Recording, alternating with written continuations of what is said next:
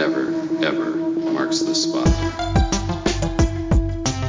I am altering the deed. Pray I don't alter it any further.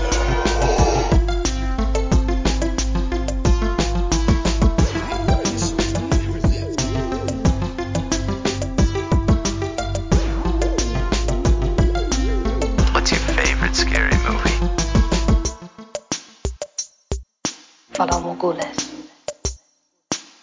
Most of the intelligence community doesn't believe he exists. The ones that do call him the Winter Soldier. I'm Batman. Dracarys.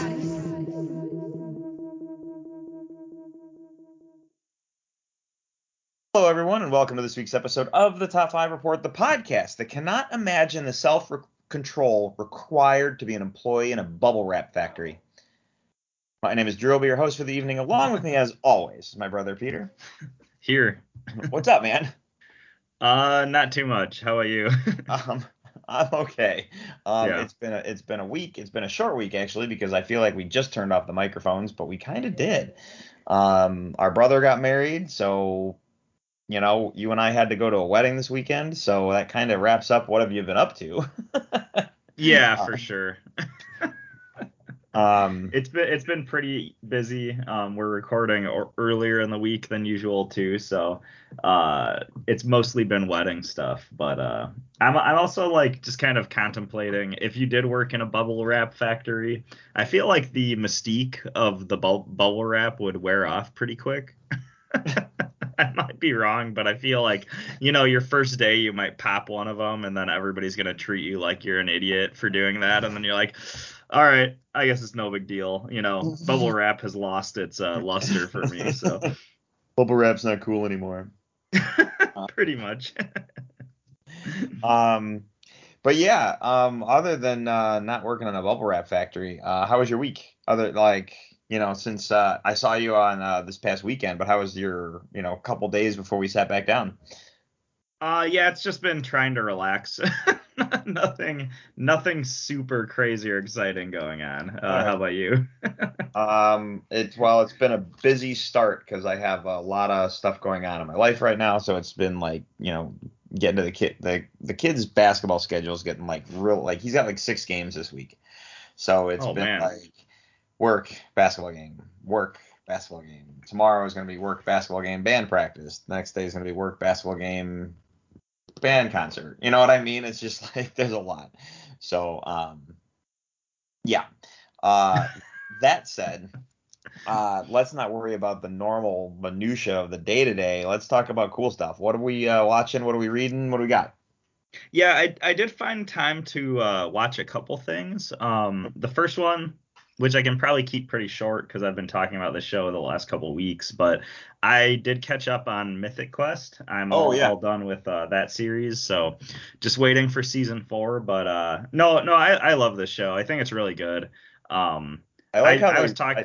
Oh, keep going. I was gonna say I like how they rolled it back. Like Ian and Poppy went and started their own company, and ultimately in the midst of it, they found out, well, this is what's missing from Mythic Quest. So they it goes full circle back to the original game. Yeah, I thought that was cool. So yeah, absolutely. I kind of feel like I don't know. It reminds me of like in high school when your English teacher says like when you're writing an essay, make every sentence be so good that it could be your last. And I kind of felt like that with this season. Like I know there's a season 4 that's in production, but it did kind of feel like if they did leave it at this, they could have, which is kind of cool, but also kind of bittersweet. But no, I think this is a great show. I think the show hits on a lot of sentimental beats, but I think at least every other episode or so, there's like just really hilarious moments too. So yeah, I'm really loving that so far, and season 4 can't come soon enough. And then I did watch one other thing, unless you have any last minute comments on Mythic Quest, Drew, but not right now. I'm just glad you watched it and got caught up. Just because I'm like, dude, you have to watch this show, So, but yeah. So the other thing I watched finally is something that I probably should have watched like 5 years ago when it came out. But I finally watched the movie Pokemon Detective Pikachu, which Wow, all right. I never watched it when it came out. Have you seen this, Drew? I have not. I heard Okay. the reviews were weird, and I planned on watching it, but I never got a chance to.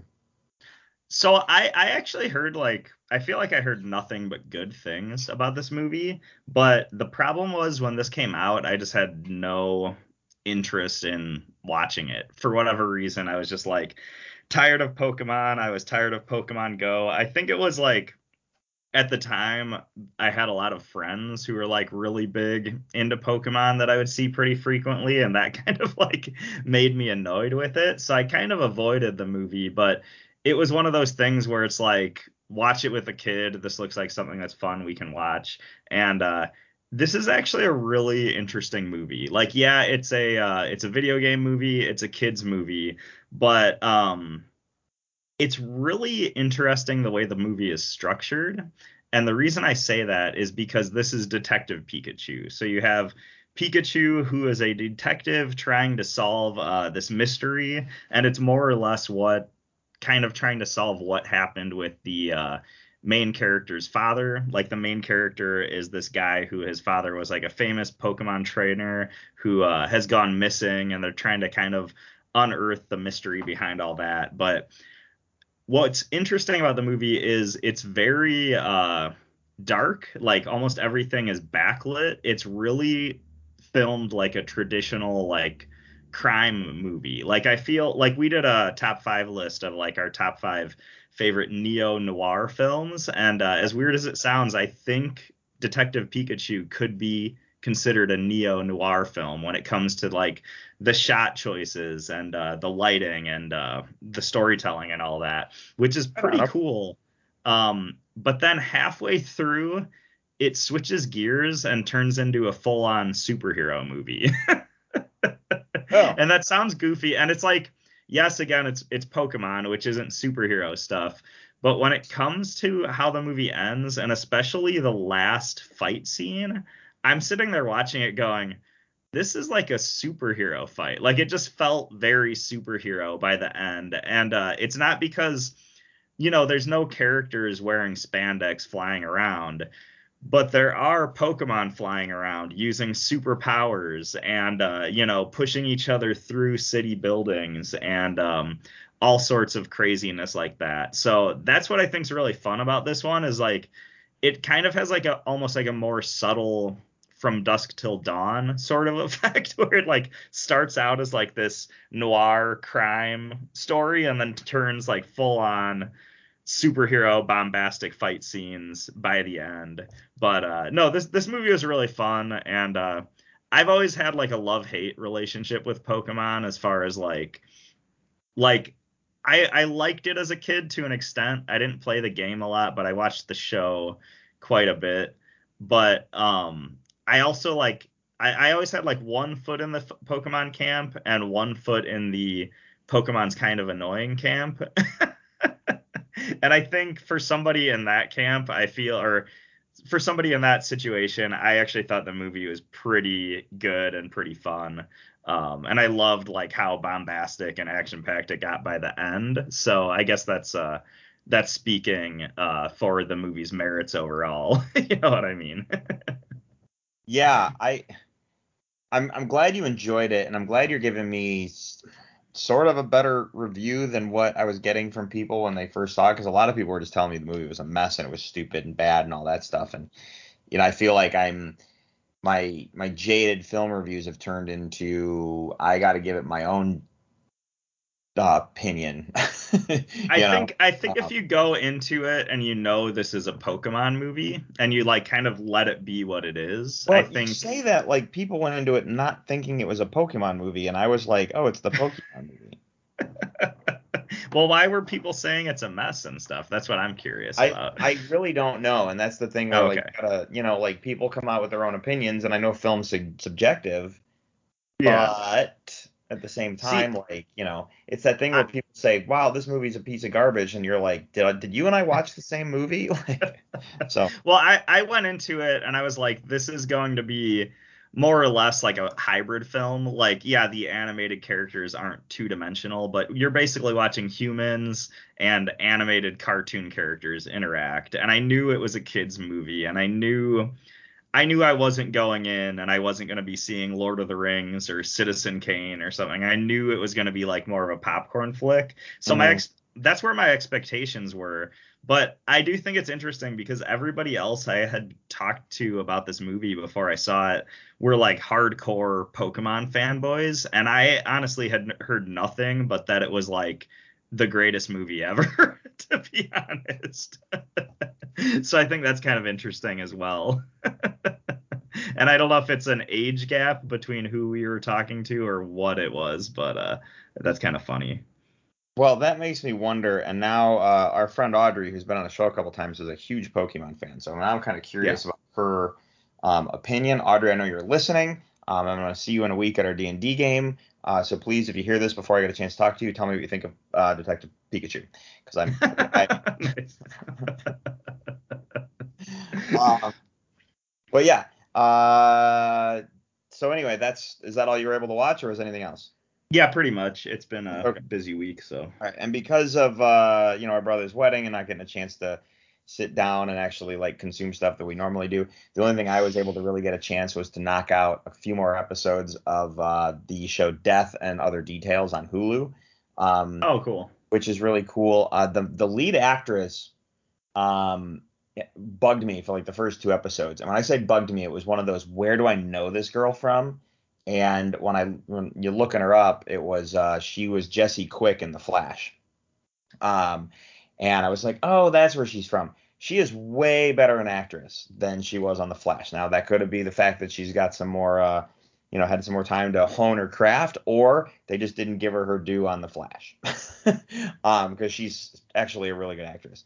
But the show is shaping up really well. The mystery is expounding, and it's like, ooh, this is really cool. They've already started some of those twists and turns, but what I like is they started down this really cool path, and then the detective, he's in a conversation with her, and he's like, you completely lost sight of it. Your focus is drawn elsewhere. You're not paying attention. And then you realize, it's that moment you realize you've been focusing on all the stuff she's been focusing on. So you're not like, there's details that she's missing because of things. So they start rolling things. It's just the way they constructed the show. It's pretty cool. So I look forward to seeing how that turns out. But that's really all I was able to watch. So Nice. yeah. So that being said, you want to jump over to the list? Not the list. Sorry, the news. Jumping ahead, we're doing the episode backward. Yeah, that sounds good. Yeah, jumping over to the news. Okay. News is light-ish, sort of. There's a few things here. So first off, we'll just jump on this. Brad Pitt is kind of talking to Tarantino about being in his final film. The movie we talked about this a long time ago, that Tarantino's final movie is going to be called The Film Critic. And the project is said to be set in the 1970s Southern California and is inspired by a cynical movie critic. Looks like Brad Pitt's kind of circling to be in the movie. I don't know if he's going to be playing the film critic, or the actual film critic, or he'll be playing like something else. But, having them work together is always a good thing. I'm excited for it, but. Yeah, absolutely. Yeah. I'm just laughing because I saw there was like somebody interviewed Quentin Tarantino, and he commented that he never did make the Star Trek film that he was wanting to make, and it's because he didn't want to go out on that movie. But I was laughing because I saw somebody on Twitter who like retweeted that, and they were like, you can make more than 10 films. They're like, this is just a rule you made up for yourself. Nobody cares if you make more than 10 films. I know. But I almost feel like he made that statement. Now he's got to like stick to it because of how the world works. Like if he made an 11th movie, they'd like chastise him on the internet for it. Which is yeah. So anyway, the Beetlejuice sequel has a title. Did you see what the title of the Beetlejuice movie is? No. It's great. Like if you had to guess, what would you title the Beetlejuice movie? If you were the guy sitting in the room going, you know what we should title it? What would you do? Any thoughts? No. No? Okay. I'm drawing a blank. The movie is going to be titled Beetlejuice, Beetlejuice. Oh my gosh. What's funny is I was thinking that and I was like, that's so dumb. I'm not gonna say it. No, it is pretty good because they can do a trilogy and Beetlejuice, Beetlejuice, Beetlejuice. That's Well, they don't pretty even have clever. to do a trilogy. Just the fact that that's what the Yeah. title is great. This could be the last. This is going to be the sequel and last one, and I think the title is fantastic. So, that just The makes me the laugh. Like it's so clever. the other really dumb idea I had was have it be B, the number two, and then old juice. So it's B tool juice. But I think Uh, Beetlejuice, Beetlejuice might be better. yeah, And it's gonna be really funny talking to people about it. Like, have you seen Beetlejuice, Beetlejuice yet? yeah, right. Yeah, right. Um, all right. Netflix confirms Stranger Things fifth and final season won't be released until 2025. Um, I'm glad this is a thing. I'm glad this came out because that was a show that got held up because of the strikes and get date on it, but they gave us a time frame. Because they got to shoot it. Obviously, they have to edit and do the CGI and get it all ready to go. But what's nice is that they gave us a time frame, and I think we all knew 2025, but I'm just glad we don't have to wait 2026. So Yeah, yeah. yeah, good point. Um, okay. Here's one for you. You'll love this. Winnie the Pooh, Blood and Honey 2.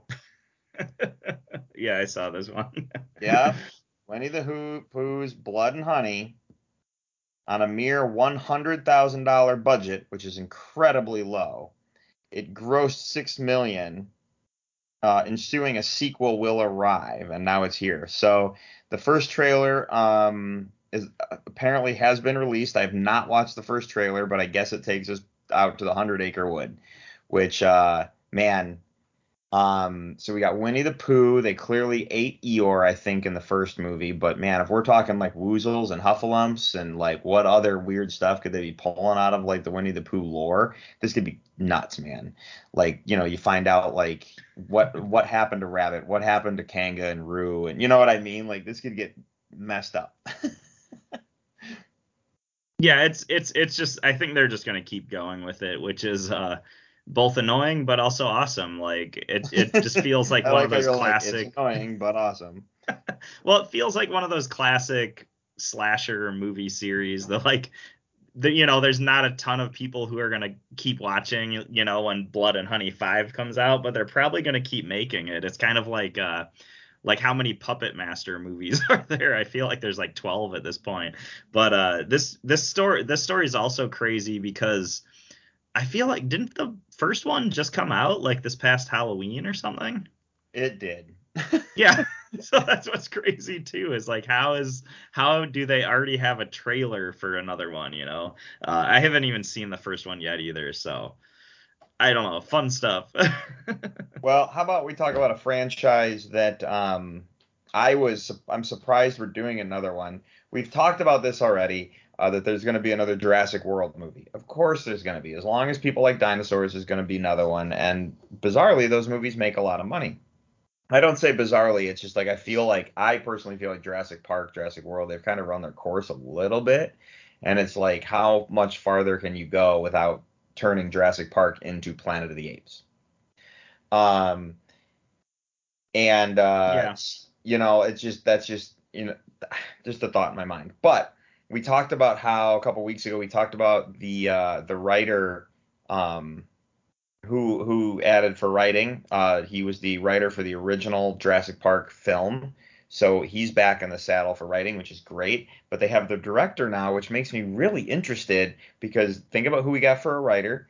But now we're getting Deadpool 2 director David Lettick um, is looking to Nice. direct Jurassic World, the new Jurassic World movie. And I'm just like, what's going on here? Like that makes me kind of excited. Just put those two together.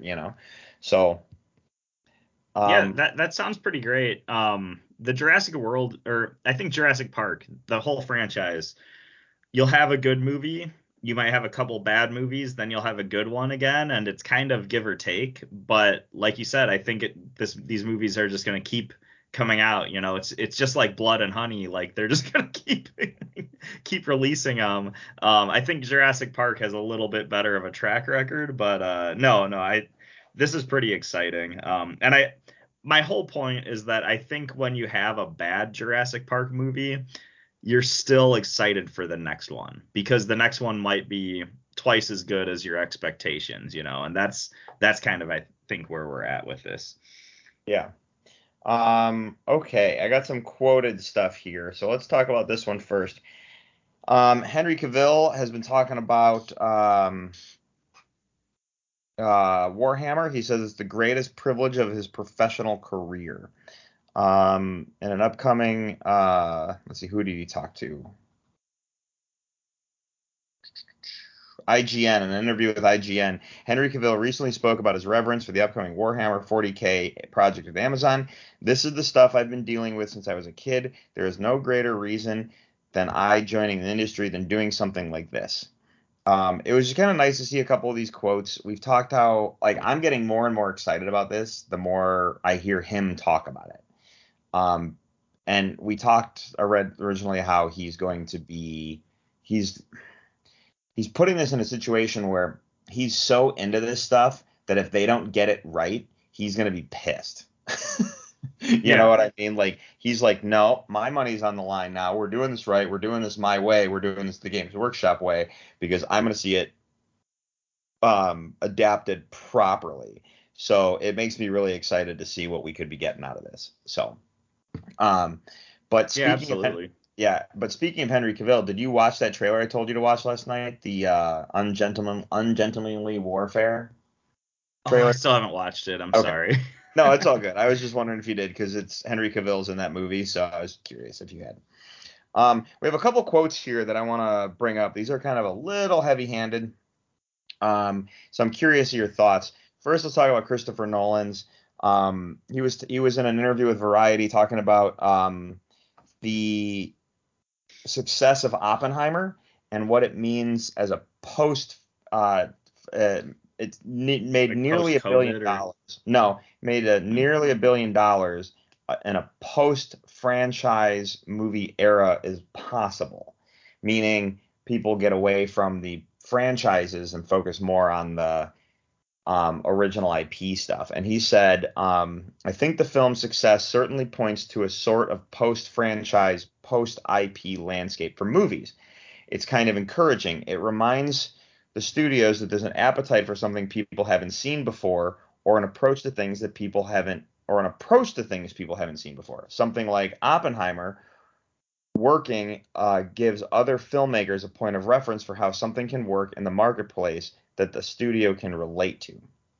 And the reason I bring this up is because we've had conversations about the superhero fatigue and comic book movie fatigue and how Marvel is at this point kind of getting, backlash for being cookie cutter and not functioning the way that people want it to. There's a lot of reasons why that's the case, and we don't need to get into that. But the idea that we had this world we lived in where you had like all these original movies, like every time you went to the theater, every now and then there'd be a sequel, sure. But a lot of times it was like, dude, that looks cool. Let's go see it. That looks cool. Let's go see it. And you're walking into movies not knowing anything short of the trailers. And then, it gets around to Friends. And we had this era where it was just all these great movies. And the success of Oppenheimer, he's saying, gives you the idea that we can get back to that away from franchise and focus on original stuff. Do you have any thoughts on this? I just thought it was a cool quote, and it made me just like, we've kind of been talking about this stuff already. So, yeah, I'm trying to think about like what's the way to phrase it, because it's like we do love the franchises on the show. We love the Marvel movies and the superhero movies and Star Wars and stuff. But I feel like the franchise movies get better if they're influenced by original films at the same time. Like if you think about like when The Matrix came out, like that was an original thing. And then you see movies like and I might have the timeline mixed up, but I feel like movies like Well, X-Men. I was gonna say Blade. I wasn't sure if Blade came out before or after The Matrix, though. But movies like the X-Men movies were influenced by The Matrix, and they took some of those action elements, and it actually made this big franchise movie better. You see that with a movie like 300, which, yeah, that was an adaptation, but the way that the action scenes were shot influenced the big franchise movies to make them better. And I think for a healthy movie landscape, you need both. You need these unknown new properties to be popular and successful so that we can have like really good franchise movies, and how like the franchise movies can compete against the sort of unknown newcomers. And it's just one of those situations where it makes everything better. So that's kind of what I'm hoping for out of this. And I hope that Christopher Nolan's right, that we're going to start seeing a lot more successful, newcomer IPs and stuff at the box office.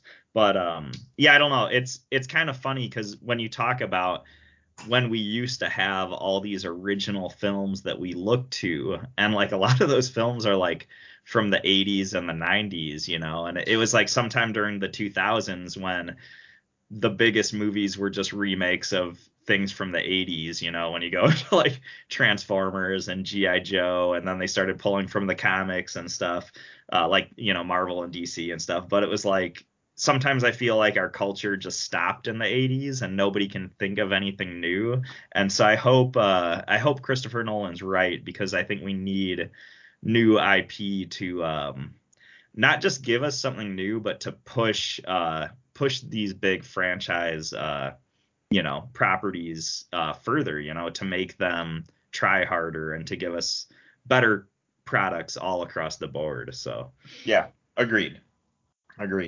And this is kind of a cool segue, because some of that comes with we have to review and we have to discuss, right? So yeah. George R.R. Martin has some things to say about the internet and social media and what he's referring to as anti-fans. He's stating that it's in this. He was basically it was just it was basically a post about him saying that the internet's dominated by anti-fans. Like, these people aren't fans about anything; they're just there to complain. And it's dominating the culture for us. Here's the quote, and this is stuff you and I have talked about. We try and keep it positive. We want to talk about the things we like. That's the whole point, right? That's the whole point of doing this podcast. Yeah. I'll tell you if I didn't like something, but I'm not going to shit all over it, right? Right. If I really didn't like it, I'll tell you. But you'll notice that Peter and I talk about things we like on this show. Just because we didn't talk about it doesn't mean we don't like it, but it might tell you something about the movie if we decided not to bring it up. There might be some reason we didn't put it on the list or we didn't talk about it or something. But here's George R. R. Martin's quote here: "Toxicity is growing. It used to be fun talking about our favorite books and films and having spirited debates with fans who saw things different. But it is no longer enough to say, I did not like this book or this film, and here's why. People would rather talk about the stuff they hate than the stuff they love, and delight in dancing on the graves of anyone whose film has flopped." I think that's a really cool quote, and it's really kind of to the point. One of the things that I find incredibly frustrating is a big movie will release, the internet will just shit all over it immediately. And you have some people like screaming like, no, this movie's good, but they're being drowned out by the noise. It drives me nuts. I really like having the conversation, and I'm finding it more and more difficult to, hey, did you see this show? Did you see the episode last night? Or did you watch the movie this weekend or whatever? And then they'll be like, oh yeah, it was all right. And then the conversation doesn't go much farther. It drives me nuts because I want to talk and debate. I want, like the way you and I talk on the show, I want to have those conversations. But man, but it's like some people I found in like real life are afraid to discuss, like they're afraid they're going to get their heads ripped off. I don't know. Do you have any thoughts on that? I just thought it was a really cool quote, and I kind of put it in a specific way. And you and I always try and talk positively on the show, Yeah, it's a pretty vague quote, but I think it is a trend I've noticed within the last like 5 years or so, where I feel like nerd culture is very feel like nerd culture is so negative right now, where it is like everybody's wanting to focus on the negatives of everything that's released, whether it be like I feel like lately it's been Star Wars and Marvel have been getting the brunt end of like all the hate online. And whether you agree with there's decisions Star Wars and Marvel have made that I don't agree with, so I understand like some of the complaints. But my thing is what kind of got me into comic books and sci-fi movies and like nerd culture, what kind of brought me back into that again, a lot of it was just the positivity. Like back when I started reading comics again and going to Comic-Con, like I remember going to one of the early conventions I went to, just thinking about like, this is so cool that every single person here is a freak. Like every single person here is a nerd and nobody cares. They're just happy to say like, I love blank. Like I love Star Wars. I love anime. I love Buffy the Vampire Slayer, whatever it is. And everybody's just wearing their love on their sleeve and they don't care if anybody's going to judge them. And that's that infectious like positivity. Like that's what brought me into it. Like I think about I don't really use the website DeviantArt anymore, but I used to use that a lot in like the early 2010s. And DeviantArt is a place where people would post fan art of any random fandom, like this obscure crap that you like you've never heard of, but somebody's making fan art of it and they're just flaunting their love for it. And that's sort of it's that sort of like just like not held back at all positivity that brought me to uh like the nerd subculture in general. And I keep finding myself like I'll find some like online commentator or something, like somebody I'll follow on YouTube or Instagram, and it's like I'll like one of their movie reviews, and then the next thing I see them post is like it's just very negative. And it's fine to have a negative review once in a while, but I think uh, George R. R. Martin's right, where the internet is focusing so much on the negativity that is making it not fun to be into this stuff, and that's what I do. And I love recording our show because we focus on the positives. And just in my personal life, like talking to friends and stuff, I'm still trying to focus on the positives, even though a lot of people are like really trying to be negative about it. And I think the way I've been doing that is like, if I have a group of friends who are really complaining about like the latest Star Wars show or movie or whatever, I'll just talk to them about something else. Like, oh, have you seen like this random indie movie? Or like, have you checked out this Netflix series? Talk to them about the things that are positive as opposed to like maybe the stuff that everybody's complaining about. That's kind of how I've been approaching it. But I don't know. It definitely is. This is a problem that has a big presence that I've been noticing for a while. Yeah, and I totally agree.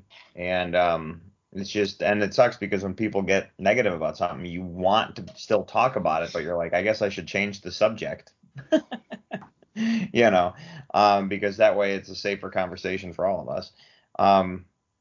But yeah, we're gonna just we'll be here reviewing as we go. Right. All right, one more news story. I don't know if you saw this. I have not watched the trailer yet, but the concept made me laugh and giggle, and it made me like, this is kind of cool. We've had lots of cool Shark Attack movies and Snake Attack movies and Creatures of the Week features and all that stuff. You remember the movie Snakes on a Plane? Yeah. All right. Of course. Are you ready for Sharks on a Plane? Is that the new one? Well, it's not titled Sharks on a Plane, but it might as well be. The movie's called No Way Up, and it's about an airplane crash that the plane goes down, hits the water, and then it sinks into this like really low pocket and this really low ravine on the ocean floor, and the passengers are stuck inside the plane in an air pocket. And there's sharks. So, yeah, that's the best way of wording it. It's a shark attack movie at the bottom of the sea in an airplane, because why not? It made me laugh when I saw it. I can't wait to watch the trailer for it, but just the concept made me go, this should be fun. But apparently all the reviews of the trailer are, this movie looks fantastic. Which means they're just going to crap on it because that's what the internet does. But the trailer responses are pretty good. I actually think it sounds pretty cool. Yeah. Like, it sounds a lot I like think get a laugh out of you too. That's why I was like, we're talking about this, so. It sounds like a lot of other movies that have come out in the last couple of years when it comes to, like, what was it, like 47 Meters Down, or The Shallows and stuff like that. But it does sound like a cool concept. And my only concern is, as long as the logistics of it are realistic, like as long as a plane could sink like that, and the cabin would stay pressurized where, it wouldn't fill with water when it sank. Like, as long as that all checks out, I'm totally in on this one. This sounds pretty fun. Yeah. But yeah, I don't know. Sounds good to me. All right. Are you ready to talk about tonight's list? Yeah, sure thing. Cool. All right. Let's talk about tonight's list. We're going to roll the thing and we'll be right back.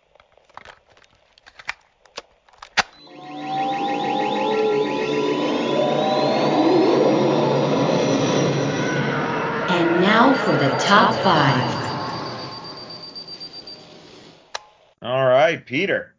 This was your list pick. So why don't you tell us what we're talking about tonight? Yes. So this is a list. Pause there, but all right. This is a list that spans all corners of pop culture, which is pretty fun. It's another one of those, but I just thought it'd be fun to talk about our top 5 favorite pop culture gadgets. We've talked about our favorite weapons. We've talked about our favorite vehicles, but I think gadgets is a whole other category entirely, and I thought that would be pretty fun to do. This is a list that's kind of hard. When you Google, like, the best pop culture gadgets, there are things on the list that pop up that seem to not be gadgets at all. And we might have more of a discussion about that, but there's things ranging from, like, the Back to the Future DeLorean to like Iron Man suit and stuff. And, like, those are things where I don't know if they count, but, like, Drew, if you did select some stuff like that, that's fine. It's all up for discussion. But I did try to come up with things that were more smaller, mostly like handheld stuff, mechanical sort of things. But I do have a couple cheats in there, so I don't know what your thoughts are on this list. Everything on my list is handheld. Okay, cool. Except for one, but you'll understand why when I tell you. But it can fit in your hand. But yeah, just about everything is handheld or can be handheld, because I was thinking gadgets. I wasn't thinking Yep. I wasn't thinking vehicles or suits of armor or weapons. I did think of one weapon and the weapon I thought of was Cloud's sword from Final Fantasy VII, because of the way it can, like, attach other swords to it or, like, come apart into multiple swords up. But I was still like, that's still a weapon. It's not a gadget. The gadget way of working, I don't know. I felt everything on this list I felt needed to have a purpose in a sense. And I got some old ones on here too. Because in my opinion, pop culture has not given us some gadgets the way some of the older stuff did. So yeah, I feel like a lot of newer movies try to make things, like, super believable, like when it comes to James Bond and Mission Impossible and stuff, and we don't get some of those, like, really out of the box weird gadgets, or we haven't for, like, the last decade. So that's actually kind of an interesting observation, actually. Yeah, it's just I was, as I was thinking through it, because I didn't do a lot of Googling. A lot of these I came up with pretty fast. Yeah. And I was like, these are cool, and movies and television don't have these the way they don't have, like, because of that believable and realism, gadgets don't really exist the way that they used to, you know. Gadgets were like, it was like gadgets were a answer to a problem, because, and maybe it was a writing thing. Maybe the writers were like, we need something to make this make sense so we don't have a plot hole. We'll give them this cool gadget that allows them to do the following, and then it answers the question, you know. So but yeah, that's just, I don't know. I might be wrong on that, but just, sometimes I feel like that's old school television writing, you know?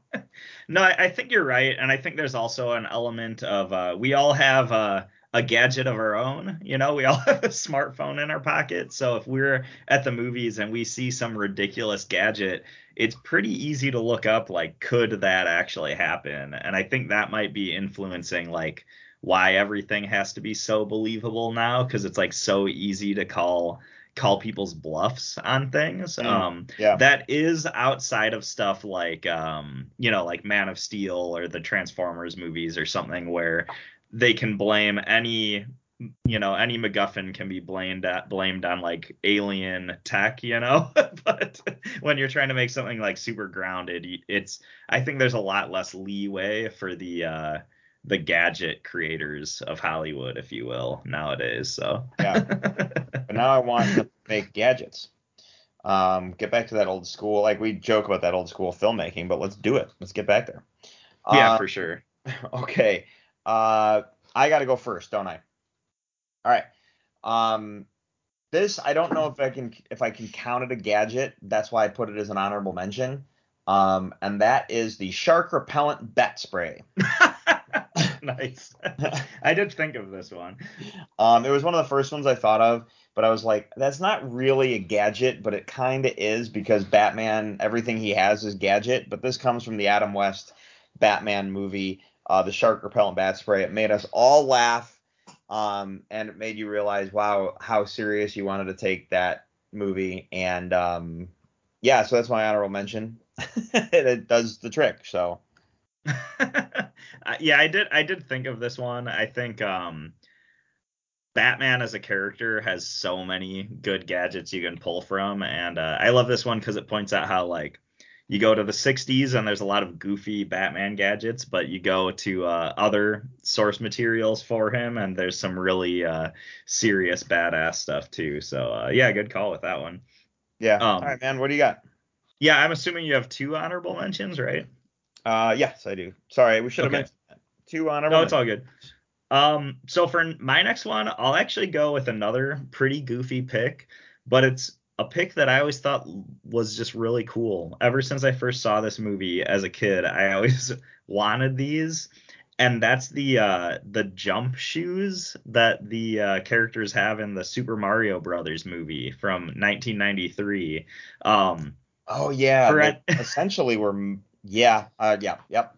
So they were basically like these pressurized like boots that the characters would wear, and they had like these two I don't even know what to say. They had like these two like jack things, like kind of like these like stick things that would push down on the ground and they would shoot you up in the air.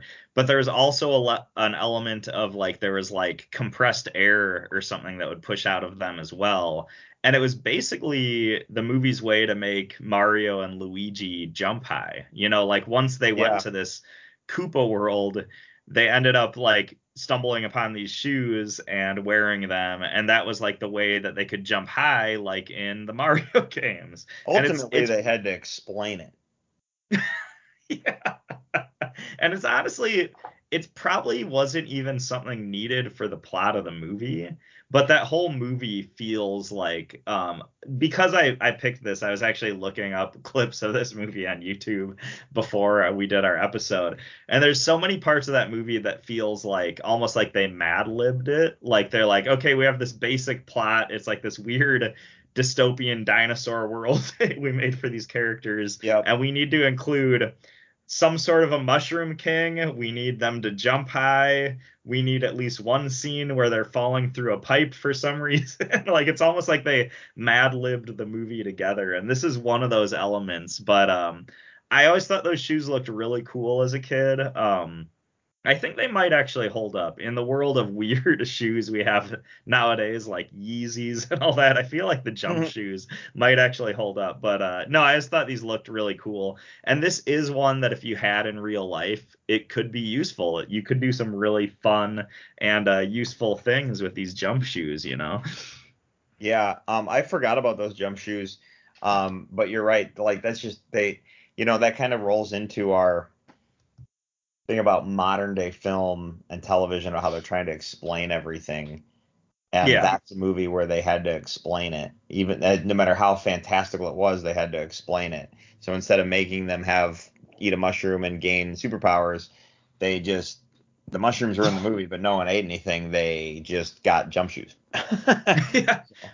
It's a good one to compare to the newer Mario movie, where you can see how like the newer one just kind of let everything be as it is in the Mario games and didn't try to overly explain things and make everything justifiable in the real world, and it actually worked a lot better, where they just like, Yeah. oh yeah, this is Mario World, this is the way things are, we don't have to, explain every little aspect of it. So Yeah. All right. So my next honorable mention is, the only reason this is an honorable mention is because it's real. It's something you could actually purchase back in the 90s. I wanted one, never got one, but that is the Talk Boy from Home Alone 2. yeah, good call with this one. It's if you don't know what I'm talking about, it's the thing from Home Alone 2 that Kevin McAllister was like, he'd talk into it and then rewind and like play the clip back and stuff.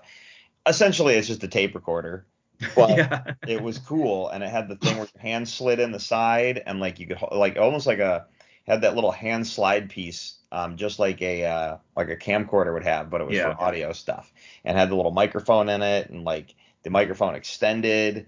It was cool. I always wanted one, but yeah. The only reason it's honorable mention is because it's real. I could actually purchase it. It's not fictional in any way. Yeah. Can you imagine? This is a good call, and this one I actually did see pop up a lot while researching for my list, and I think this is a good one. Can you imagine the person whoever landed that sponsorship deal to have Talkboy featured so prominently in Home Alone 2? Like, that person made millions of dollars. Like, they probably saw a fat payday from that. It's kind of crazy to think back on it, because I'm just thinking, like, if like they never had a Talkboy in Home Alone 2, that toy probably wouldn't have sold like anywhere near as well as it did. So that's kind of a funny Right. funny thing to think back on. Yeah. Yeah, and I wonder, and I never looked it up, but Talkboy could have been owned by Walkman, for example, and then just for the sake of sponsorships and stuff like that and product placement, or if they were getting ready to roll that out for like a Christmas toy and like, hey, contract, get that in there. Yeah. I don't know. All right. Your next honorable mention. Yeah. So for my next pick, this one's an honorable mention. I think it's a cheat, but it is something that pops up. I went with Harry Potter's invisibility cloak. So this is an item that if folded up, it can be handheld. But the problem is it definitely is a magical item more than a like mechanical piece of technology. Like I said, this is one that pops up on a lot of lists, and I just think the power of invisibility is such a cool concept. Like it's one of my favorite sort of like superpowers or abilities, and I think the Harry Potter invisibility cloak just seems so utilitarian in a way that like, oh, you can just like stuff it in your backpack, but then when you need to turn invisible, you can pull it out, wrap it around yourself, and you're good to go. And that seems so much more, or I guess it seems so much less cumbersome than like, a stealth ninja suit like Gray Fox from Metal Gear Solid or something like that. So that's why I went with this one. But this one I do think is a bit of a cheat because it's more of a magical item as opposed to a gadget. And maybe we'll have to do a magical item list at some point. But yeah. Man, how do I not just fill it with Dungeons and Dragon items? I mean, you could. Yeah, no, I hear you. Um, I always feel like invisibility is like a cheap way out when it comes to magical things, but yeah, I don't know. I just like, when you're playing, and I know I have D&D players that are listening to this, but I always like, I read this really cool article about Dungeons and Dragons as a DM, don't let your players have invisibility. Um, and because they'll use it as a crutch. Um, and I have one player that has invisibility and it's not used as a crutch, which is great. Um, so I hope that you don't hear this and start metagaming, because use it the way you want to use it. I'm not going to complain. But don't. But like, it was basically a try not to give them items, like a cloak. You put the cloak Yeah. up visible, because then they're just going to wear the cloak all the time. You know what I mean? Like, using the spell invisibility is different because it's got a time window on it. So I still like the idea that they still have to roll a stealth check, and you could you crit still have to roll fail stealth checks, because just because you can't be seen doesn't mean they can't hear you. exactly. So. Like, you can have an invisibility cloak and you can crit fail, and they're gonna still know that you're there, which, thinking about it in story terms, is hilarious, because it means you're that much of a loud, clumsy jackass that the enemy is gonna find you, which I think is pretty funny. So Yep. All right. So my first actual pick tonight, is a watch. It's actually a smartwatch, but it's the first smartwatch. Now, the reason I say the first smartwatch is because I saw this really interesting meme the other day. That actually, so while I was putting this together, this meme pops up, and it was a picture of David Hasselhoff from Knight Rider, and he was like talking into his watch, and it said, "First guy with a smartwatch." And I'm sorry, whoever made that ever made that meme doesn't know, and you got it wrong. The first guy with a smartwatch goes all the way back to Dick Tracy. I knew you were gonna go with that. And not only does it go back to Dick Tracy, that was a smartwatch that was a video watch. Yeah. That was like, he clicked it on and he could see the person he was talking to. It was FaceTime smartwatch, and that was Dick Tracy during, like, the Roaring '20s tech, and that was probably the only gadget in the whole series, but it was really cool, and everyone wanted that watch. So Nice. yeah, Dick Tracy smartwatch. That's, yeah. This is a cool poll, because this is one that I completely forgot about until you started talking about it, and I was like, I feel like my other stuff, you're gonna go, oh, I forgot about too. I think I have at least one more on there. So go ahead. Fair enough. No, it was just kind of cool to be like, oh yeah, he did have like a video watch. That was really ahead of its time. And also, talking about this, I just want to watch Dick Tracy, because I haven't watched it in years, and I have a feeling it probably holds up pretty well with the sort of weird neon aesthetic it has, and like the way it's shot and stuff like that. Like, yeah, that'd be pretty interesting to revisit that one. Yeah. All right, man. First, well, I always wanted to revisit the Warren Beatty film. I actually have the entire animated series on DVD. That they did. It wasn't many episodes, but they did do an animated series. I have the whole thing on DVD, but I'd always wanted to revisit that Warren Beatty film and see if it holds up, because there was a ton of people in that movie. Warren Beatty, Annette Bening, Madonna, Al Pacino. It was a huge list. Dustin Hoffman was in it. He has one of the coolest sequences because he plays Mumbles, the gangster Mumbles, and he mumbles. That's why he's got that nickname, and you can't understand him. And they have this interrogation scene where the cops are interrogating him, and they're recording it, and they're not getting anything out of him. And then later, someone has the idea that let's slow it down. So they slow down the recording, and you can actually hear what he said, and it was awesome. Like, it was kind of an incriminating piece of evidence. So, but yeah. Anyway, Nice. sorry that I'm completely derailing that one a little bit, but go ahead. What's your first actual pick? No, I mean, that's what it's all about. I mean, we're just going into pop culture and superhero movie history. Yep. So, Yep. Yeah. So my next one, I feel like this one's a cheat. This definitely was on my top 5 vehicle list, or pop culture vehicle list, and that's why it's a cheat. But I mean, it's just so cool, I had to include it. I went with the hoverboard. Oh, yep. I had to. And I'm still saying the same thing I said last time. I'm not gonna go for Marty McFly's like pink hoverboard that he was on. I'm gonna go for a pit bull. I'm gonna go for the badass metal looking hoverboard that Biff was riding. And plus it has like those little like jet engines on the back. Like it just seems so much cooler. So that's my next pick is the pit bull. Like I said, I tried to stay away from vehicles, and this is my one cheat in that sense. But yeah, that's the one I went with. So Nice. And we've talked about the hoverboard several times. This did come up in my thoughts, but I wasn't sure if the hoverboard would count as a vehicle. That was my hesitation. So it's kind my of like, do I make this count as a vehicle or does this count as a gadget? So And I think for me, the one thing I could justify it with is like it still could be handheld. You could carry it around. You're not talking about like like a sure, car or a spaceship or something like that. But I do think I did want to stay away from the vehicles, and I just couldn't help myself with this one. So sure. All right. So my next one is another phone, if you will. And so I'm not trying to get a whole list of phones. That's not what this is. But this goes all the way back to a James Bond parody, and that would be Get Smart and the shoe phone. I thought of this one too. So if you don't know what Get Smart is, first off, there was in the mid 2000s they did a movie called Get Smart with Steve Carell, Anne Hathaway, The Rock's in it.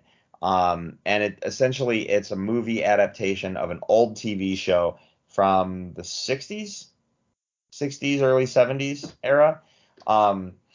And Get Smart it was basically a James Bond kind of a parody, and it was a comedy that was supposed to be like a James Bond film. So it was a television show about this secret agent named Maxwell Smart, who worked for a spy agency called Control, and they battled the evil spy agency called Chaos. Which, I mean, that just hits it on the head right there. Black and white, good versus evil. And they had some really cool gadgets on the show, but the signature gadget of the show was he had a shoe that had a phone in it. And it was he basically always had to he would take his shoe off, he'd go into like a closet or something, call back to base, and he'd take the sole off the shoe, and then he'd flip this thing down for the microphone, and it had like a rotary dial on it, and he'd have to pull like out the antenna to make the phone call. So it was basically a cell phone in his shoe, but it was always funny because it had the rodeo dial, and it would call in, and that was the gadget. It was like the signature gadget. So yeah, I loved this show, and like I would watch Nick at Night for this show. So when I was a kid, this was on Nick at Night. It was a show that came on. I would literally like watch like everything leading up to knowing I was going to get to see Get Smart. So I feel like this probably had the same effect of like when you go back to like the 66 Adam West Batman show, where it's like you watch it as a kid and you take it seriously and you don't realize the adults are laughing the whole time. I feel like Get Smart was probably a pretty similar situation to that. I didn't realize that this had a rotary dial on it. In my head, it has like like old school like cordless phone like push buttons on it. But thinking back, like at the time, that was probably just standard technology was for there to be a rotary dial like that. So that's actually kind of funny. I kind of want to look it up because it sounds like a kind of a funny visual for like the sort of like shoe cell phone with the rotary dial on the bottom, Yeah. It was a tiny rotary rotary too. Yeah. However you say that word. It was a really tiny one too, and thinking back, it was hilarious. But yeah, Get Smart, and it was a really funny show. They did do a movie near the end of the series that it was like how the series ended. They did a made for TV movie, which I was able to get my hands on. That's a show I'd love to go back and watch if I could find it somewhere, but I don't know if it's streaming anywhere. That's something I'd have to look up. Anyway, what is your next pick for the night? Yeah, my next one, I feel like this is I keep talking about cheats, but I feel like this one is a bit of a cheat as well, because this is another magical item. And this one's actually from the Harry Potter universe as well. But in my defense, this item, in appearance and function, feels a lot more mechanical than when compared to like an invisibility cloak, for example. But I went with the time turner from this one's featured predominantly in Harry Potter 3, Harry Potter and the Prisoner of Azkaban. This is the small sort of it kind of looks like a weird like compass gyroscope, what do I want to call it, like a hourglass sort of thing, and it's on a necklace, and it's what Hermione wears throughout the movie. And it's revealed later on in the film that she was using it so she could take multiple classes at the same time. Like she was able to take 2 classes at the same time because she had the ability to time travel with this device. And I just thought it was a cool concept, like having a time turner, especially in day-to-day life. Like if I could carry this around, like have it on my neck or something, and any any mistake you make, you can turn it and go back like half an hour or whatever, and then just redo whatever you just did wrong. Like it would be such a useful thing to have. Time travel in general would be such a valuable ability, and this one seems so, because the time turner is so small, it seems like such an easy device to use, when you compare it to like a TARDIS or a DeLorean or a like Bill and Ted's phone booth or something. Like having like a little piece of jewel, like a little small device you could put on a necklace, like it just seemed so useful. So that's why it made my list. Yeah, right on. This isn't the, so Prisoner of Azkaban's the third one. Yes.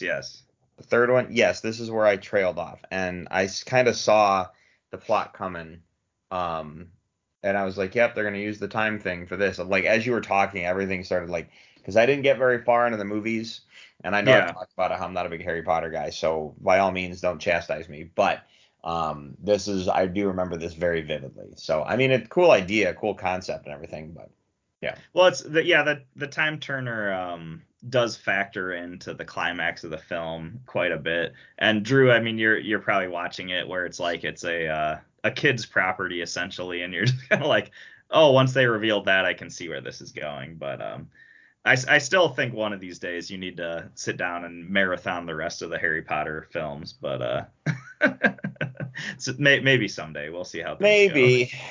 All right, so my next one, we're going to space on this one. This goes all the way to Star Trek. And you think to yourself, there's a lot of gadgets in Star Trek. There's the tricorders, there's the data pads. All those contribute to the fact that we have cell phones nowadays, which are exactly, because of Star Trek, we have smartphones. But that's not what I'm talking about. The gadget that I'm talking about from Star Trek that I always thought was really cool, is the communicator badge. They literally it's literally the thing they wear in the shirt. It's like no different than like a police badge or whatever. It's like, it's part of their uniform, and you just like tap it and you talk. I'd be like, Peter, come in, and you'd be like, hey, what's up? Like, Oh yeah. I always thought the communicator badge was really cool, and it worked off the ship. Like, you didn't have to be on the ship to utilize it. I always wondered what the range on those things were. I just thought they were really cool. So yeah, the Star Trek communicator badge. That's a pretty interesting one to go with. It's kind of I feel like this is an unsung gem. Like not a lot of people would think of this one, but yeah, that's a good callback, and it's definitely like super handy. And like I kind of like want to be smart about it and be like, well, so it's like a glorified walkie-talkie, but honestly, when you watch Star Trek, it's easier to use than a walkie-talkie. So the logistics of it are pretty interesting too. So yeah. All right, man, what's your next one? Yeah, so I went with this next one. This is one of the first options that I thought of, and I don't know why, but it just stuck to me like through every iteration of my list up until when we recorded. But I went with the Neuralizer from Men in Black. That's the memory eraser thing that they have. The stick that they hold up, and it has the flashy light, and it erases people's memory. And this is how the Men in Black would explain away any sort of alien or UFO sighting or anything like that. They'd have everybody all the witnesses stand there. They would flash this bright light at them, and it would erase their memory for whatever.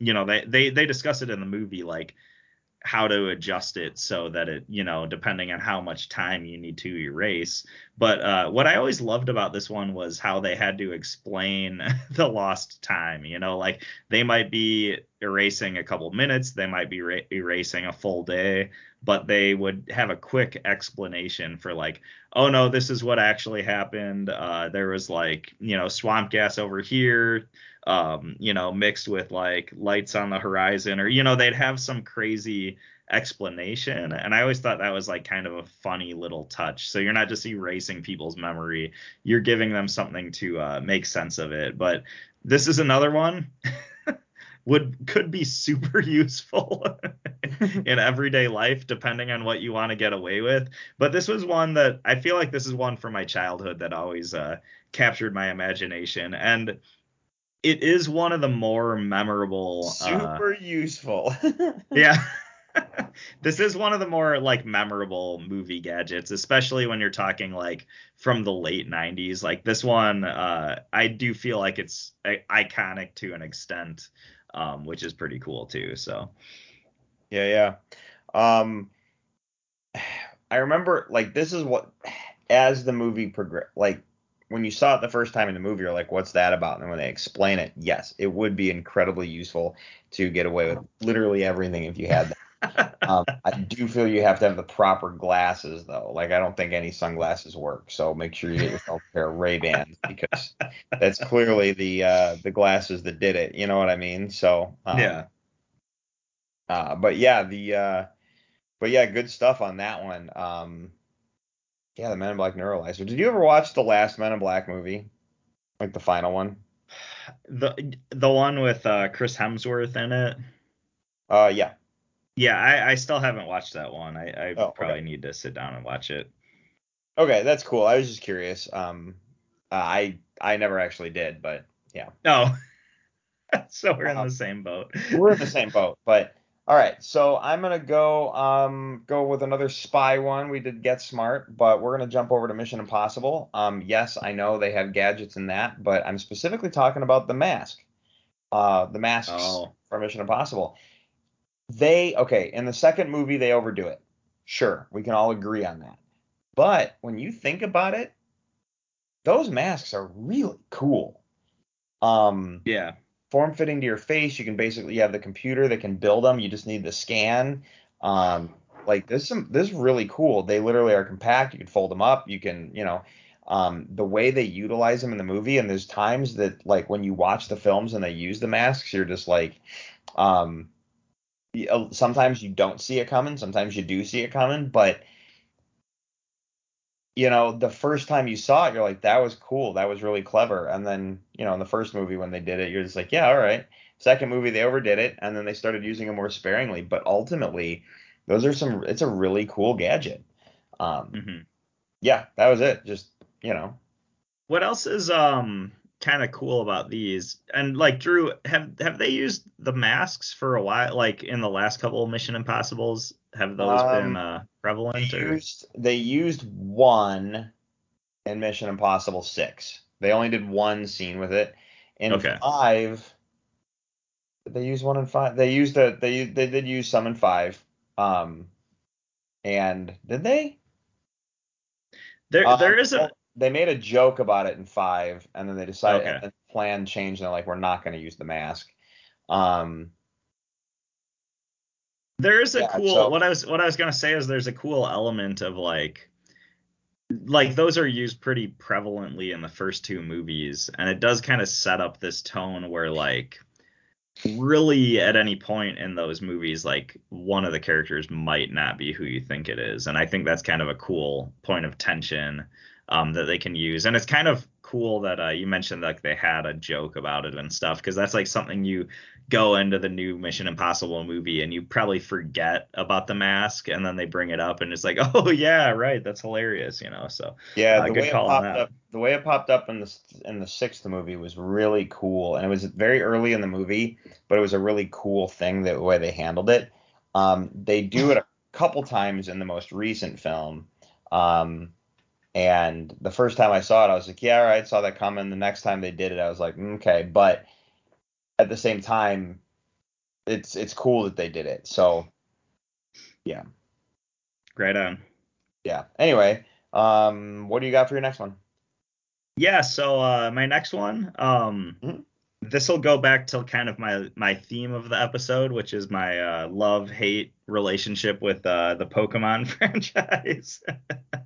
But I actually went with Pokeballs for my next one, which again, like I'm not that much of a Pokemon fan, but Sure you're not. I do, huh? Sure you're not. No, I appreciate, here's the thing is I appreciate the franchise from afar, but sometimes I also get so annoyed with it because like there's elements of Pokemon I think are cool, but then you interact with some of the fans and you're just like, okay, chill out. It's not the greatest thing ever. And that's like the dichotomy of it. But I can say like ever since like I was in sixth grade and Pokemon got super popular and there was the Game Boy game and the cards and the anime series especially, like I watched a lot of that anime.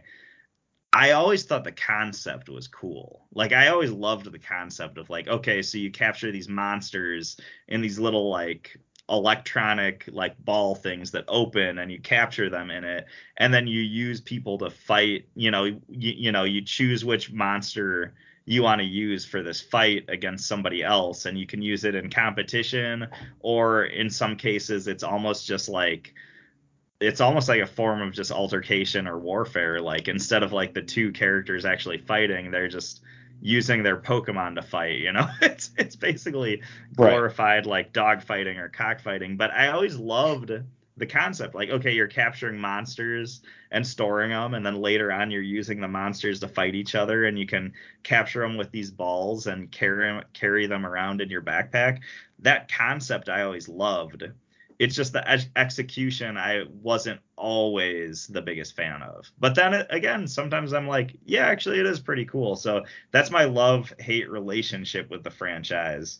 But Pokeballs, like just the idea of it, I always thought was one of the coolest things. And this is something going back for years. Even though I know sometimes I've complained about the franchise, this is something I've always thought was really cool about it. So that's my next pick. And I don't know if I picked that one just because I just watched Detective Pikachu, but there you go. Um, maybe it is. I don't know. All right. So my final pick of the night, I'm going back to a Batman gadget, and there's a ton of them, but this one's awesome. This one is used primarily. You see it more often. You saw it a little bit in the movies, but not nearly as much as you saw it in the animated series, and it's utilized a ton. And that is Batman's grapple gun. Good call. This is one he just pulled off the belt, grapple it to a thing, and he swings off a rooftop, or he's falling from something and grapple, save himself, or the girl falls off the edge and he grapples, grabs her leg. You know what I mean? Like the uses that they found to use that thing, it became like almost like a staple for the show, staple for the character. Yeah, really cool stuff, man. I don't know if you have thoughts on the grapple gun, but just there's iconic imagery of an episode of Batman. It's not an episode. It's like the end shot of Batman: Mask of the Phantasm. He's standing on the roof, he like literally puts his leg up on the edge, grapple gun out, fires it. So it's basically like the grappling hook clamp claw thing flies out with the rope behind the cable behind it. And then the other thing is like how thin is that cable and how much weight can it take, because you see him wind it up sometimes, you know. Yeah. Really cool gadget, man. Yeah, that's my last one of the night. So any thoughts on that? And then we can move on to yours. But Yeah, I mean, I think like cable just in general, like it usually can support like a ton of weight even when it's like super thin. Not to go on a tangent about that, but just since you brought it up. Sure. But this is one of the first. So we didn't match on this one, and I'll get to that. But this is one of the first gadgets that I thought of, and I think this is such a good call, and I'm glad it's brought up. And even if you didn't bring it up, I was going to mention why I didn't choose it, but I think this is one of the most iconic gadgets from pop culture. And that sounds crazy because you think of things like James Bond and Mission Impossible and Inspector Gadget, and it really comes down to like Batman is such an iconic character, and this is like, I mean, next to the Batarang, I feel like this is his most iconic gadget that he carries.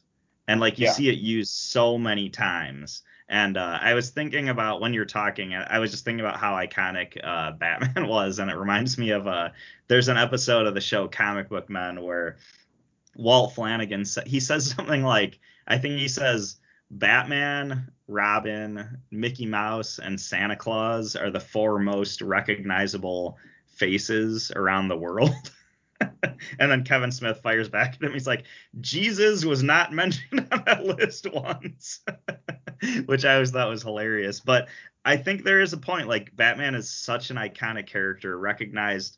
You go to like any country in the world, like people know who Batman is. And this is like his gadget that's featured so prominently. So this is such a good call. It's so iconic. The reason I didn't pick this one is because I went with a very similar superhero gadget that I think is just as cool. I think it might be a little bit. I don't know if it's more or less iconic. That's a hard debate.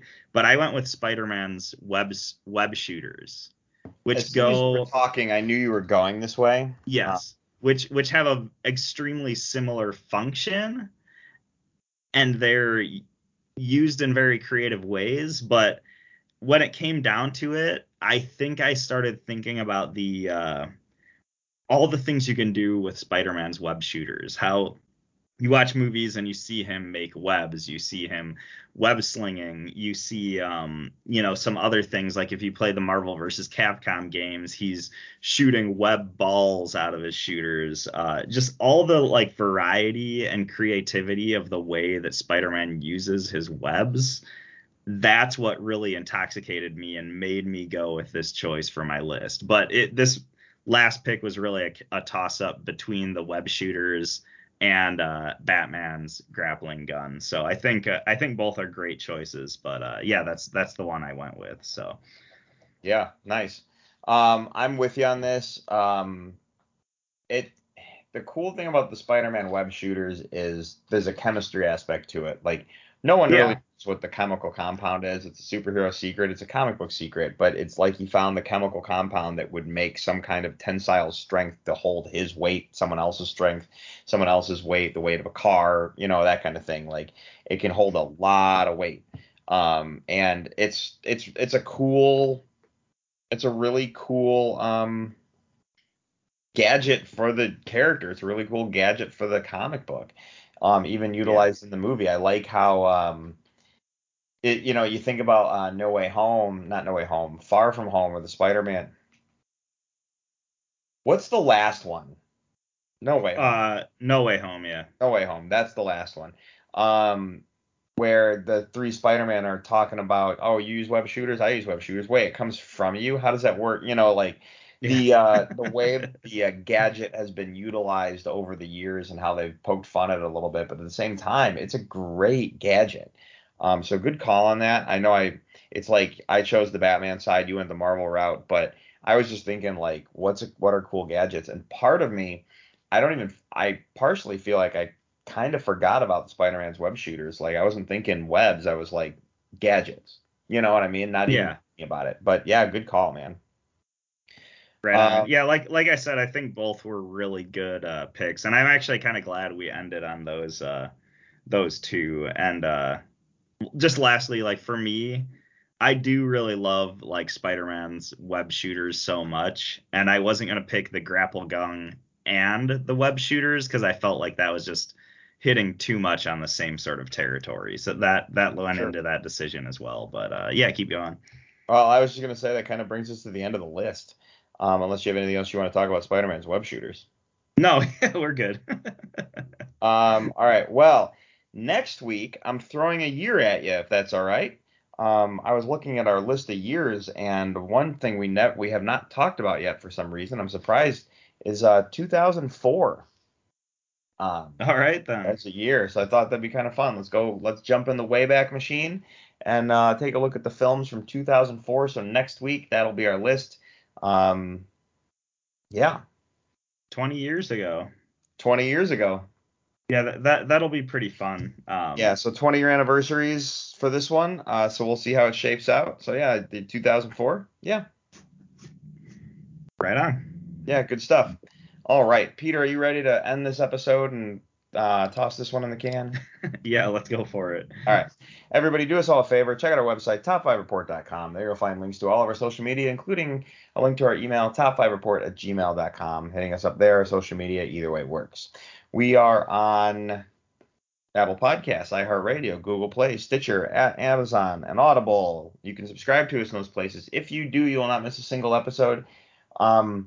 You can also leave us a review. We love those 5 stars, but we understand criticism because it helps us get better and it makes the words we say feel important. You can follow me personally on Twitter and Instagram at Drew3927. Peter, what about you? Yeah, you can follow me on Twitter at NinjaPierre, and that's where I will be spelunking for pork rinds. Yep. All right. For the Top 5 Report, I'm Drew. I'm Peter. And we'll see you next week. Thanks for listening.